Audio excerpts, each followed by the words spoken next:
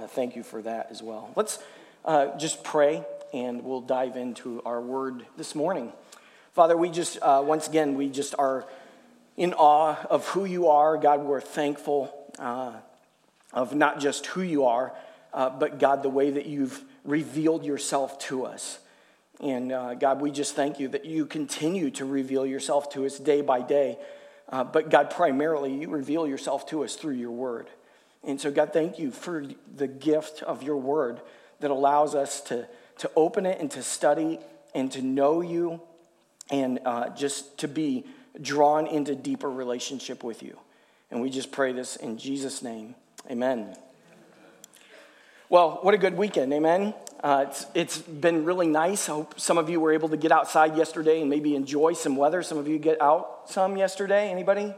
Nope, you all stayed indoors. All right, good for you. It's a nice day. I don't know how many more of those days that we're going to have towards the end of the summer, beginning of the fall, really be able to enjoy some of these weekends. Some families like to go out. You go to these like pumpkin farms. Anybody do that? And you walk around and you do all these like crazy things that seem really odd, but somehow it's become like normal in the fall. And there's these pumpkin farms all over the place, really, that have just popped up. I don't know how many there are exactly like in the Chicagoland area, but they're all over the place, right? And it's a fun thing to do, especially if you have kids. You go there and they've got pumpkins, but they've got all kinds of other things too, corn mazes and, I don't know, like things where you like sift through sand to find gems, and there's pigs and goats running around that you can feed, and all kinds of things. Our family enjoys doing those things from time to time. And again, there's a whole bunch of them around here. There's this one that we like to go to. We've been to a couple times called Richardson Farm. It's up in Spring Grove. And they claim to have the world's largest corn maze. So I don't know how you evaluate that, but like it's 20-some acres. And I think it's like 9 or 10 miles of trails. And so that's if you don't get lost. If you get lost, it's like 20 miles. So, but it's pretty crazy. And they, if you've been to these things before, they theme them out. So I'll show you. This is a picture of their theme for this year. But that's the corn maze, and that's just the corn maze. They have a bunch of other acreage. This year is a James Bond theme. So I don't know if there's any James Bond fans here. But, you run around in there for a while until you're crazy, and then you try to get out. And it's a lot of fun. But there's a bunch of different things to do. There's like zorbing now. You get in a big bubble ball and they roll you down a hill. I think in the past you'd get in trouble for doing something like that to a kid, but now it's encouraged and you pay for it. So, but they have, paintball and all kinds of things, and like the apple cider donuts. Anybody like those? That's like my favorite thing. Is go do all that kind of stuff. But there's, it's Richardson Farm, right? Is established back in like 1830s. But it's very different than what it was now. One of the interesting things that they have there is pig racing. I don't know if you've ever been to pig racing, but this is a sight to behold. But they train these pigs to run around in a circle, and all these people like me, that gathered around to watch this pig racing. But it was interesting to me because before the pig racing, they were talking about a little bit of the history of the farm. So they were talking about how it was established in, the 1830s that their family came over, and now it's like, 5th, 6th, 7th generation or something like that that's running this farm. And they did a bunch of different things. They did corn, and they did beans, and they did pigs for a while, and they did Christmas trees for a while, and some other things like that. But then at a certain point, they decided that they were going to basically sell the pigs when they were doing that. And they were going to sell off the pigs and basically start this corn maze and shift to something that's a little bit different.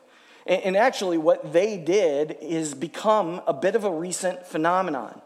So back in the 1990s, the New York Times reported a growing trend of owners of small farms in America who began to reduce their wholesale farming to kind of just a mere sideline, and instead started using their property for another purpose, and they called it entertainment farming. That's what it's called now. When you go to these farms, these pumpkin patch things, it's entertainment farming. Other terms for this new way to make a living on the farm is called agritourism or agritourism. So entertainment farms attract paying customers to their property with country bands and corn mazes and petting corrals and tricycle courses and all kinds of stuff. And so, good old city folk, I guess that's me, city folk are eager to feel this life on the farm. And so they come and they pay for admission and food and amusement activities. And it's become like a whole industry. There was one farmer based out in Arizona that said that he was making $15,000 to $20,000 a weekend on a good weekend. And another report that was a little bit later in 2019 said that in the United States, there are about 50,000 of these entertainment farms. 50,000 of them. I guess it feels like there's that just around here, so I guess that makes sense. But, there's a lot of them. And together, it brings in over $1 billion in annual revenue. Can you believe that? So, this is a thing that people are doing, this entertainment farm, and I'm part of it. I'm gladly, go be a part of that once a year. It's a lot of fun. But here's sort of the point, and maybe the question I'd like to raise for us this morning, is I think sometimes, or at least I'd like to maybe suggest that sometimes, as Christians, as a church, we can resemble an entertainment farmer. For whatever reason, we are diverted from the central purpose of our lives, which is to produce a crop. And yet, there are many people, I think, in some churches that have set aside the process and the emphasis and the work of producing a crop, and we've become entertainment farmers. Fruitfulness is God's will for every Christian and for every church. And it's what we're about. And that's what Jesus is talking about here in John chapter 15. And so if you have your Bibles, you can open up there. There's also a note outline in your bulletin if you want to follow along, and that's helpful. You're welcome to do that. But I want to sort of start our time by sort of thinking about the end, which is the application. And I want to just ask some questions to sort of see what you think. The first is this, is that there's this illustration that Jesus is going to use about the vine and the branches. And the vine represents Jesus Christ, and the branches represent those who have trusted Christ as their personal Savior, those that are by faith in the family of God. And so here's my question, is, are you attached to the vine? Are you a believer in Jesus Christ? Have you been unified with Christ through faith on the basis of the work of Jesus Christ on the cross? Because that really is the starting point of this. But it's not the ending point. The second question is this, is are you abiding in Christ? Because it's not just about being attached, but it's about fellowship. It's about abiding in Christ. But it doesn't stop there. Let me ask you another question. Is not just are you abiding in Christ, but is your life bearing fruit? Is the abiding nature of your relationship with Christ bringing about a fruitfulness that is pleasing to God?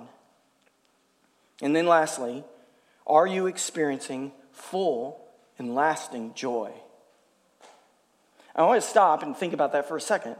Are you experiencing full and lasting joy? Because I think a lot of times we start with the end, that we want full and lasting joy. We pursue things in our lives that we think are going to give us full and lasting joy. Life gets really hard and we can become very down because we're not experiencing full and lasting joy in our lives. But instead of thinking about where lasting joy originates, we just kind of tend to move to the next thing.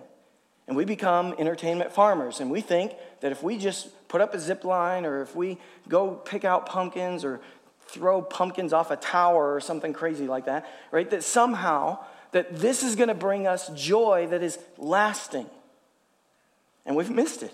We've missed that joy comes out of bearing fruit. And bearing fruit comes out of abiding with Christ. And abiding with Christ comes out of a union with Christ, being attached to the vine. And that's what Jesus is talking about here. This is a profile, in some sense, of a mature Christian. It is the life of deep faith. Now, let me state right up front that I'm not preaching this message because I have it figured out or that because I am somehow a mature Christian. I have so far to go. And the older I get and the more I walk with Christ, the more I realize how far I yet have to go. And so this is not a, here's what you should be doing because this is what I'm doing. This is a, hey, we are in this together. We are communing with Christ, opening his word. And in this, there is a challenge from God's word, from the mouth of Jesus Christ, to bear fruit in our lives. And I, like you, am trying through the grace of God and through the power of the Holy Spirit to walk with Christ in a way that honors him so that my life will bear fruit. But I have by no means arrived or figured it out. And so together, let's just explore this and see what God's word says, and may he apply it to each of our lives in a way that is full of grace and mercy. I love Augustine in much of what he wrote. One of the things that he wrote was this. He said, "To fall in love with God is the greatest romance. To seek him is the greatest adventure. To find him is the greatest human achievement." And I think that that's so good. And that's really what abiding in Christ is all about. It's about falling in love with God. It's about seeking him and finding him so that our lives may experience full and lasting joy. And so what we have here in John chapter 15 at the beginning is we have a teaching from Jesus where he uses an illustration to teach a principle of abiding fellowship. In some sense, you might say it's the journey from root to fruit, being rooted in Christ to bearing fruit in our lives. And he's going to talk about this idea of abiding in Christ. The Greek word translated abide in this passage can be translated remain or stay or persevere or continue. But there really is no one English word that is adequate to convey the richness of what Jesus says here in John chapter 15. Abide is used in this passage to describe a continuous, intimate union. It's not just union with Christ, but it is a continuing union, communion together. I love the parallel here as Pastor Paul is teaching out of 1 John, and we're looking at John at the same time, same author, and looking at how John talks and hears. He's being taught this by Jesus in John chapter 15, and then he unpacks it, if you will, in 1 John a little bit more. But listen to what 1 John chapter 2, verse 6, and then I'm going to jump to 27 and 28 says. It says, "Whoever says he abides in him ought to walk in the same way in which he walked. But the anointing that you have received from him abides in you, and you have no need that anyone should teach you. But as his anointing teaches you about everything, and is true, and is no lie, just as it has taught you, abide in him. And now, little children, abide in him, so that when he appears, we may have confidence and not shrink from him in shame at his coming." Isn't that great? So our abiding fellowship is ultimately what gives us confidence in our walk with Christ. We can have confidence of who we are and where we're going and what God is going to accomplish, our purpose and our plan in our lives, based on the abiding fellowship of Christ. So listen, the flip of that is, if I'm not abiding with Christ, I should not have confidence about the outcome. I should be concerned about the outcome, because that means that I'm living and acting and orchestrating things according to my own ways and my own ideas and my own desires and my own heart, which is wicked, which is godless, which is doomed. And so it is this abiding relationship that brings me confidence. And so this morning we want to look at this illustration, and I want to share with you 5 principles of abiding with Christ. The first is the most important. The first one is that abiding with Christ begins with our identity being rooted in him. Our identity being rooted in Jesus Christ. John chapter 15, verse 1, start there. It says, I am the true vine. Who is speaking? Jesus is speaking. He's speaking specifically to his 11 disciples. You remember that Judas at this point is already gone. He is left and he is on his way to eventually betray Jesus. And so Jesus is speaking to his 11 disciples. I want to make a note about this because this is important. Jesus is not talking to unbelievers. He is not talking to a mixed crowd here of other people who may or may not believe. He is talking specifically to the 11 disciples, to 11 people who believe him, who are unified with him under the belief, the faith that Jesus is the promised Messiah who has come into the world. And so Jesus speaking here, he says, I am the true vine, and my Father is the vine dresser. Jesus says, I am the true vine. There are no substitutes. There are no additions. It is Jesus who is the vine. He is the source of life. He is the source of all life, all eternal life. He is the source of goodness. He is the source of love. He is the source of hope. He is the source of joy. Jesus is the vine. It's not Jesus and or Jesus or. It's just simply Jesus. He is the vine. Now he's, I think, saying this partly to say, obviously, that the connection, the source of point of life here is him. But also, it is to bring clarity. Why? Because the vine and the branches is an illustration that is used in other places in the scripture. And so the vine and the branch is a common farming, agricultural thing that people would have understood. And so it was often used to relay principles, to illustrate different principles that were trying to be taught. And so we see different language about vine and branches at different points in Scripture. And they are different. They are meant for different groups and meant to emphasize different points and different purposes. So here we see that Jesus is saying that he is the vine. Let me share with you just briefly this. There is a vine that is the past vine.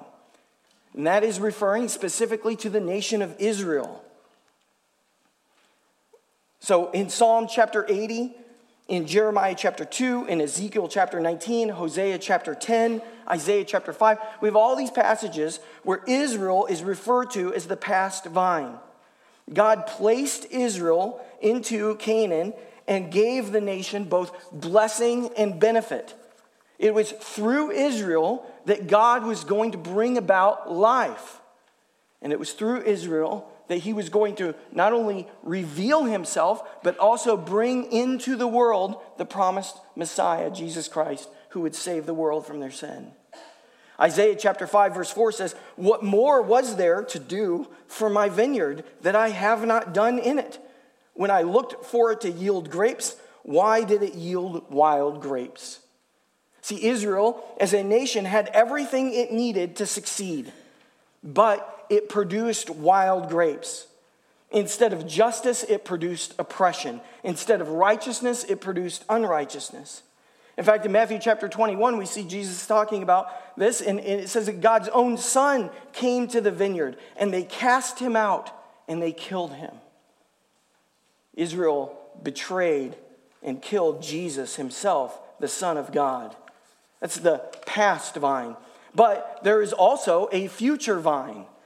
We see this in Revelation chapter 14, verses 14 through 20. It is the Gentile system that was ripe for God's judgment. And in this, we see that believers are branches in the vine of heaven, while unbelievers are branches in the vine of the earth. And the vine of the earth will be cut down and destroyed when Jesus Christ returns. It is an aspect of judgment. That's what the future vine is referring to. But when Jesus teaches here in John chapter 15, he's not referring to Israel, the past vine. He's not talking about God's judgment, the future vine. He's talking about himself. He's talking about the present vine, which is Jesus. He is the true vine. And we see this unpacked in John chapter 15 here. Again, let me repeat this. It is about our union with the true vine. Our union with Christ is a loving union so that we can bear fruit. It is a loving union so that we can enjoy him. Sorry, a living union, a loving union so that we may enjoy him, and a lasting union so that we need not be afraid, so that we can have confidence in our lives. And so Jesus is the vine. Well, let's go to the second part then, is that abiding with Christ acknowledges the authority of the Father. It acknowledges the authority of the Father. Again, still in verse 1, I am the true vine. My Father is the vine dresser. The Father is the one who is overseeing these things. It is the will of the Father that's being carried out. He's the one that is in charge of the care of the vine. He's the one that sent or established the vine. We see a little bit of this language in Matthew chapter 28, a familiar passage when we think about the purpose and calling of our life that is the Great Commission. Jesus said, and Jesus came to them and said to them, all authority in heaven and on earth has been given to me. Go therefore and make disciples of all nations, baptizing them in the name of the Father and of the Son and the Holy Spirit, teaching them to observe all that I have commanded you. And behold, I am with you always to the end of the age. This is the authority of the Father. The vine dresser has the authority over life, the authority over our lives. And he has given us his life through the vine, which is Jesus Christ. So what does this authority look like? Well, in the context of the vine dresser, right? In the context of this illustration of the vine and the branches, we can see different aspects. We'll see his protective care. Right? His eye is upon us, and his hand tends to the weakest branch and the most tender shoot. Part of the role of the authority of the Father is that he protects. He protects us. Doesn't mean that we don't face struggles or that we don't face problems, but it means that he has an eye on our lives and he is protecting. But also, there is his watchfulness. Sorry, I'm a little bit behind here. But there is a watchfulness, right? So not only is he protecting, but there is nothing that escapes his eye. Just as the gardener notes carefully the condition of each branch of the vine, watering and training and pruning all occasions on all the occasions that arise. So the divine vine dresser is constantly occupied with the need and the welfare of those who are joined with Christ. Right? And so God is protecting and he is watching. Isn't that encouraging? Isn't that good to know? That God is protecting and he is watching over your life and mine. But then there is also that he is faithful. The vine dresser is faithful. No branch is allowed to run to waste. God is faithful to fulfill the work that he has begun in you. There are difficulties and there are barriers and there are hardships and there are seasons of life where maybe things can feel like they've come to a stop and they've come to a halt a little bit. But keep in mind that if you're in that season where you feel like, you know what, it doesn't feel like I'm abiding in Christ. It doesn't feel like I'm producing fruit. It doesn't feel like anything good is happening in my life. Just keep in mind that God has his eye on you and that he will be faithful to bring it to completion. And it may feel in the moment like God is gone maybe, or that nothing good is happening. But keep in mind that God is actively at work and he will do the work to bring about what his faithfulness demands, because he also is a God who prunes. And so what does this pruning look like? Well, there's two aspects to this, right? When somebody is pruning, there's dead wood that's unproductive, that's useless, that gets cut off and put aside. But then there's also living tissue. And that's really illustrative of our own lives, right? Sometimes we just have stuff in our lives that is bringing deadness into our lives. It is sin, it is disease, and it will destroy us. And part of the work of the Father through the power of the Holy Spirit is to cut it out and to get rid of it so that we can grow in the way that God has called us and desired for us to. But it's not just getting rid of the dead that is sin, but it is also the cutting of living tissue. That sometimes God allows things to happen in our lives that cut, that hurt, that bleed spiritually. And when those things happen, God has a purpose and a plan. And that the goal of those things, the purpose of those things, is to peel things back so that we can be ready for a ripe harvest in our lives. And so that leads us to the third point, the third principle about abiding in Christ. That abiding with Christ expresses the closeness of the relationship. Look at verses 2 through 6 now. It says, every branch in me that does not bear fruit, he takes away. And every branch that does bear fruit, he prunes, that it may bear more fruit. Already you are clean because of the word that I have spoken to you. Abide in me and I in you. As the branch cannot bear fruit by itself unless it abides in the vine, neither can you unless you abide in me.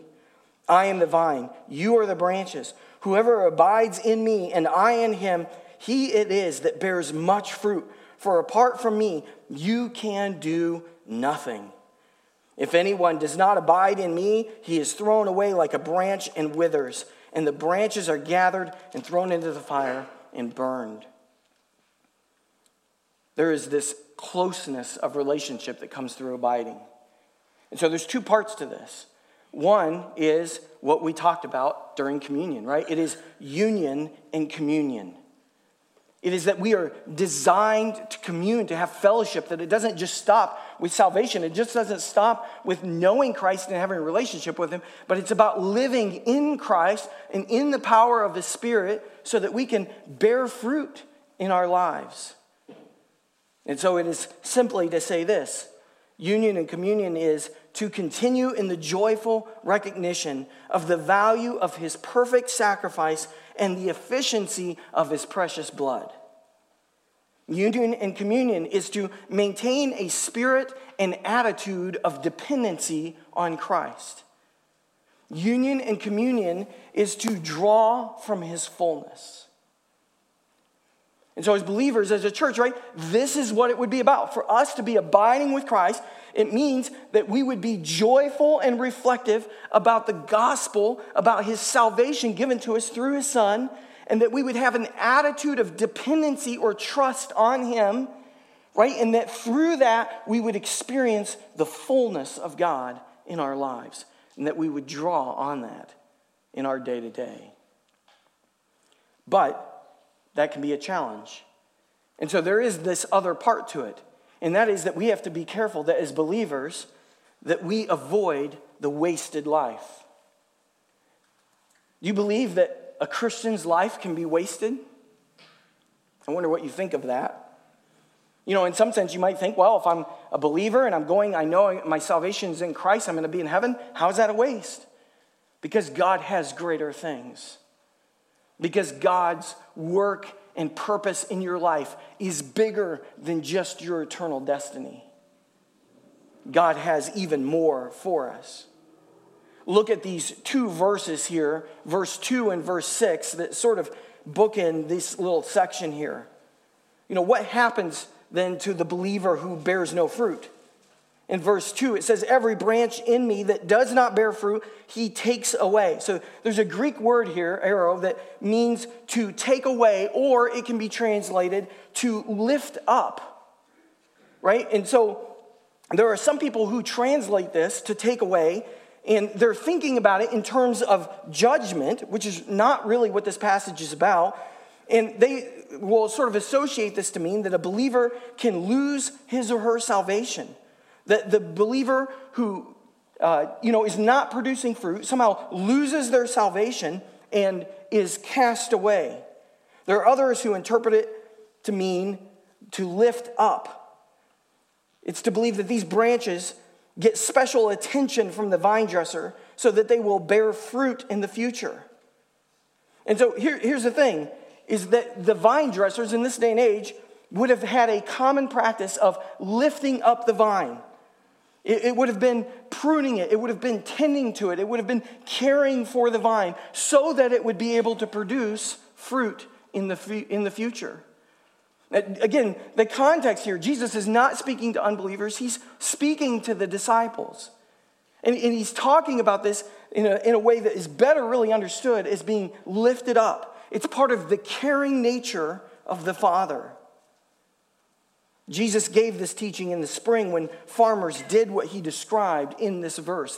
They would have been surrounded by this activity as they were hearing this illustration.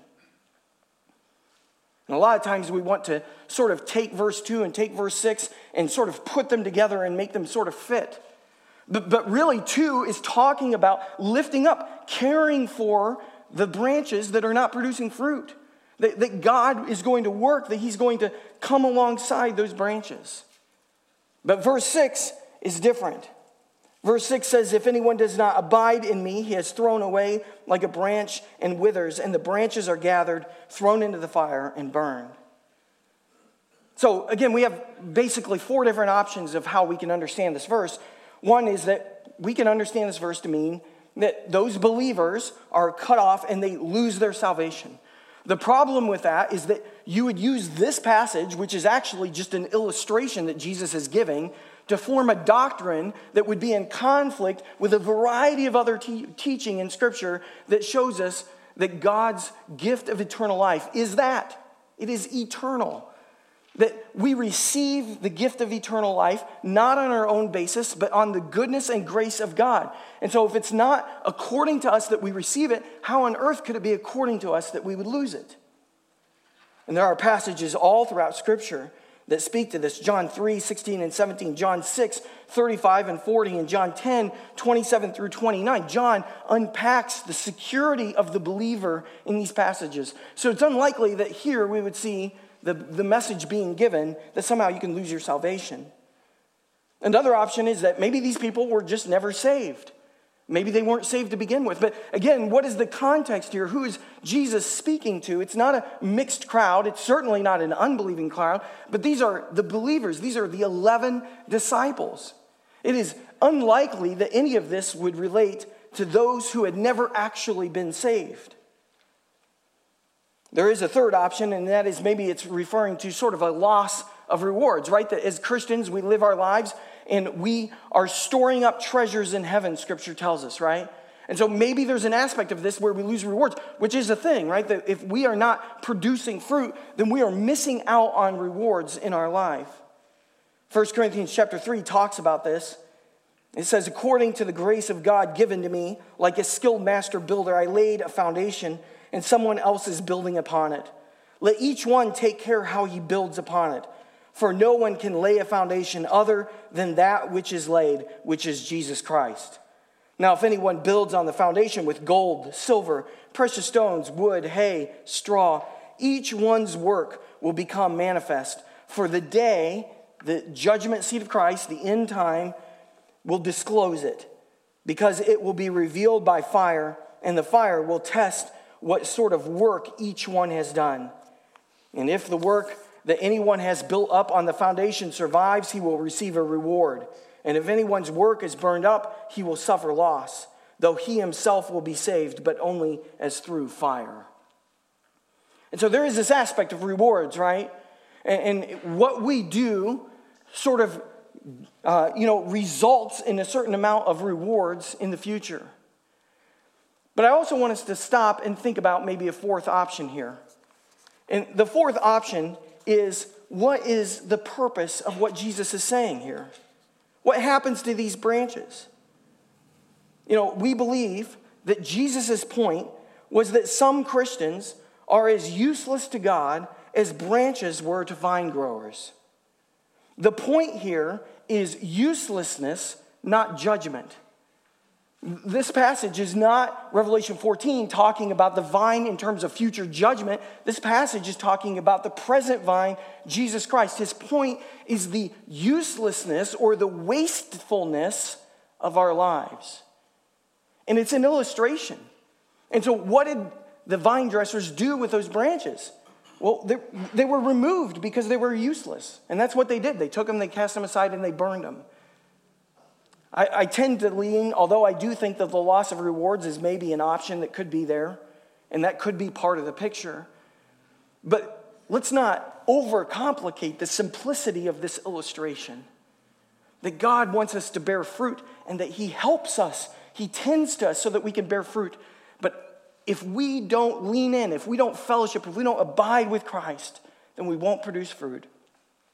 And our life will be useless in the sense that it will not fulfill the purpose that God has for us. And I think that it's that simple. You can sort of do your own study and read. There's a lot of different thoughts out there about how to understand verses 2 through 6. But the point is the closeness that we experience our relationship with Christ, the abiding nature that we're called to. And what does that lead to? Well, principle number 4, abiding with Christ is fellowship that produces fruit. Verses 7 through 12. It says, if you abide in me and my words abide in you, ask whatever you wish and it will be done for you. That's pretty awesome, right? Think about this. If you abide in me and my words abide in you, ask whatever you wish and it will be done for you. Well, why would it say something like that? Because whatever we ask, if we are abiding with Christ and we're abiding by his words, then whatever we ask is going to be within the will and the plan of God. You want to see and experience answered prayer in your life? Abide with him. Walk with him. Don't just show up and do the church thing. Abide with him, because that's where the power in prayer comes from.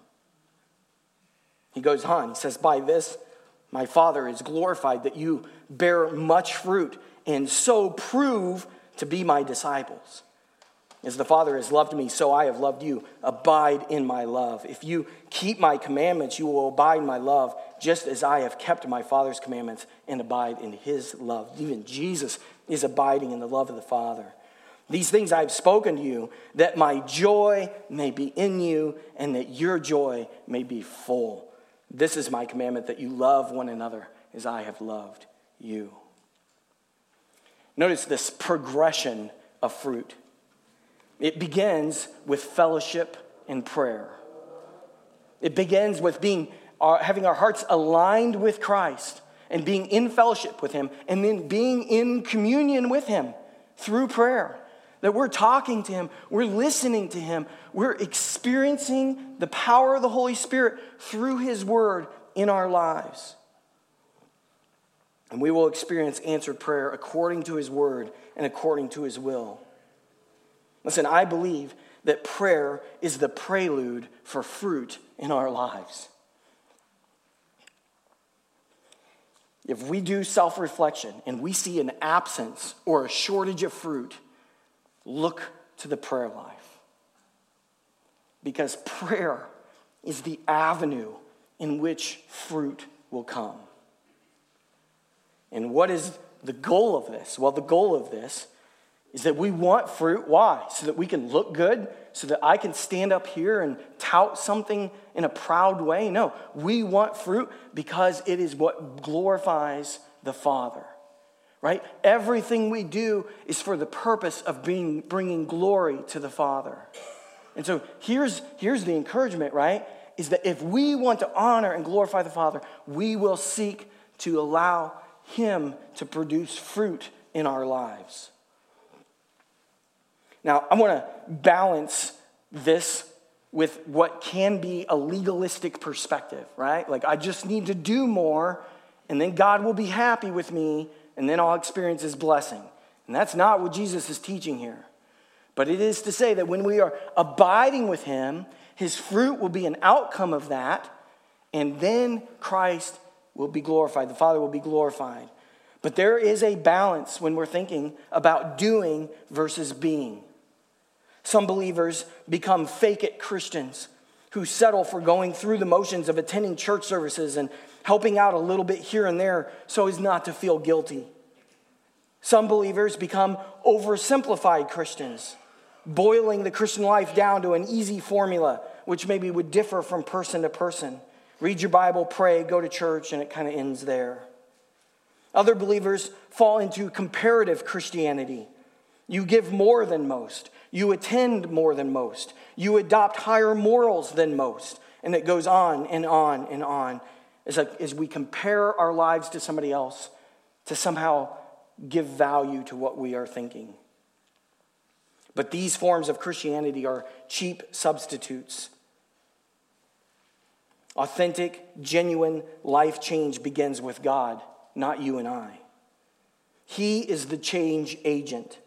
Until we recognize that He is the initiator of all true life, we will fall prey to our own futile self-effort.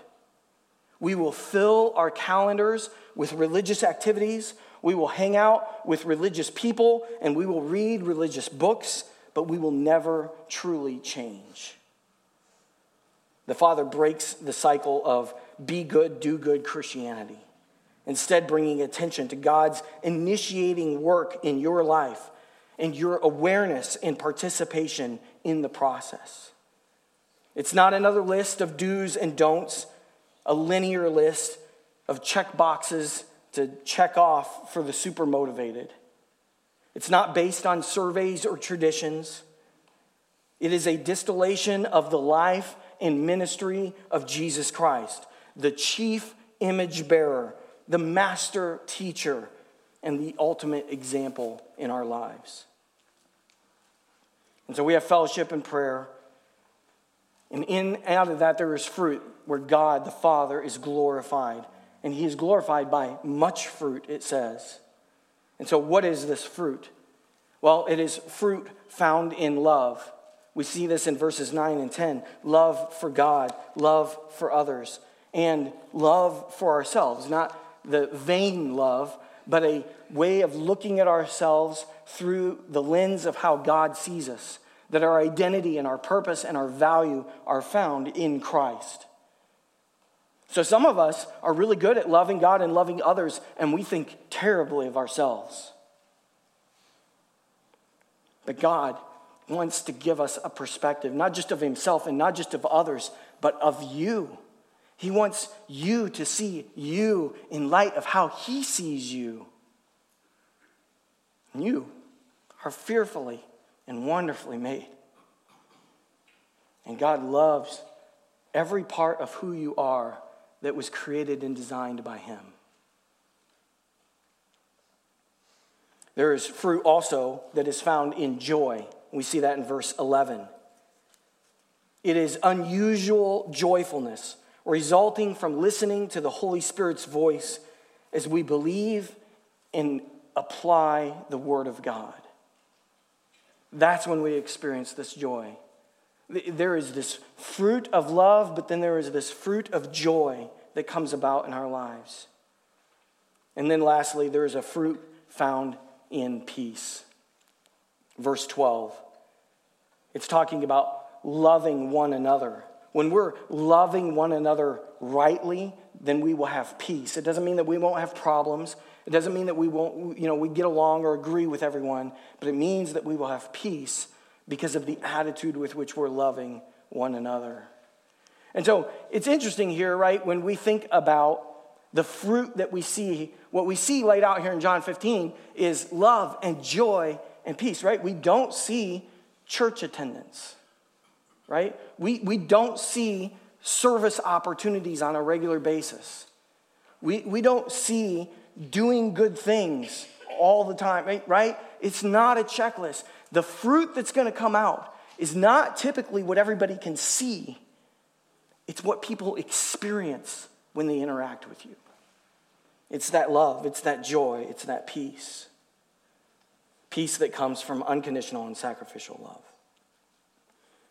And so that leads to our last and final principle. Abiding with Christ is the proof and purpose of our spiritual maturity. We'll notice here earlier in the verse it talked about how Jesus said, this is what will prove that you are my disciples. Notice as he goes on here in verses 13 through 16, the proof and the purpose. Greater love has no one than this, that someone lay down his life for his friends. You are my friends if you do what I command. No longer do I call you servants, for the servant does not know what his master is doing, but I have called you friends, For all that I have heard from my Father I have made known to you. You did not choose me, but I chose you and appointed you that you should go and bear fruit, and that your fruit should abide, so that whatever you ask my Father in my name, he may give to you. I think this is so good.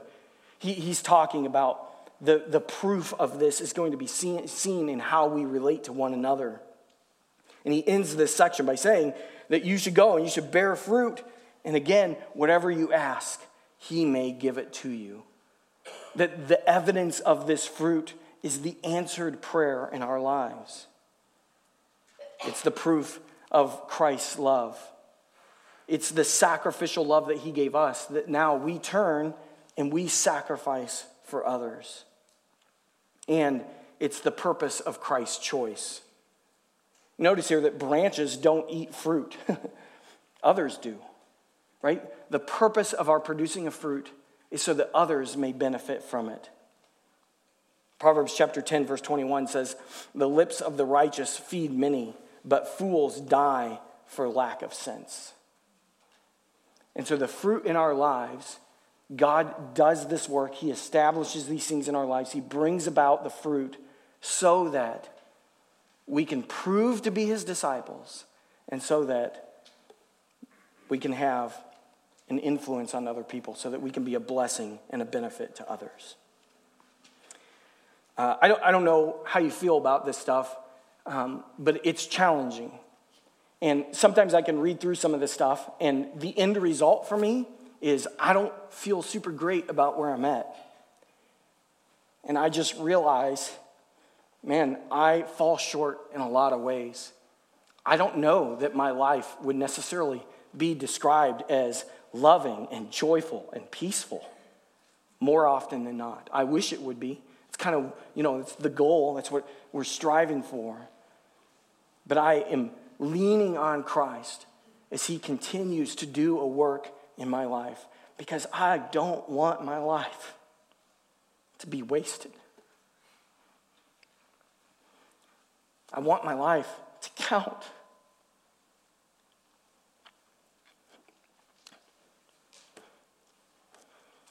But I want it to count in the ways that matter, which is different than how the world sees things a lot of times. And so just maybe as an encouragement, on the backside of the notes in your bulletin, there's just a list. And it's not to be a checklist, right? That's not the point. It's not to make you feel bad about where you're at. And it's not even necessarily meant to make you feel good about where you're at. But it is keeping our eyes on the prize. And there's a lot of scripture, and maybe you just keep it in your Bible. Maybe you put it on a mirror or a desk somewhere. But just to be reminded that this is not the work that you have to struggle through to do, but this is the work that God wants to do through the power of the Holy Spirit in your life. A mature Christian is reading the Word.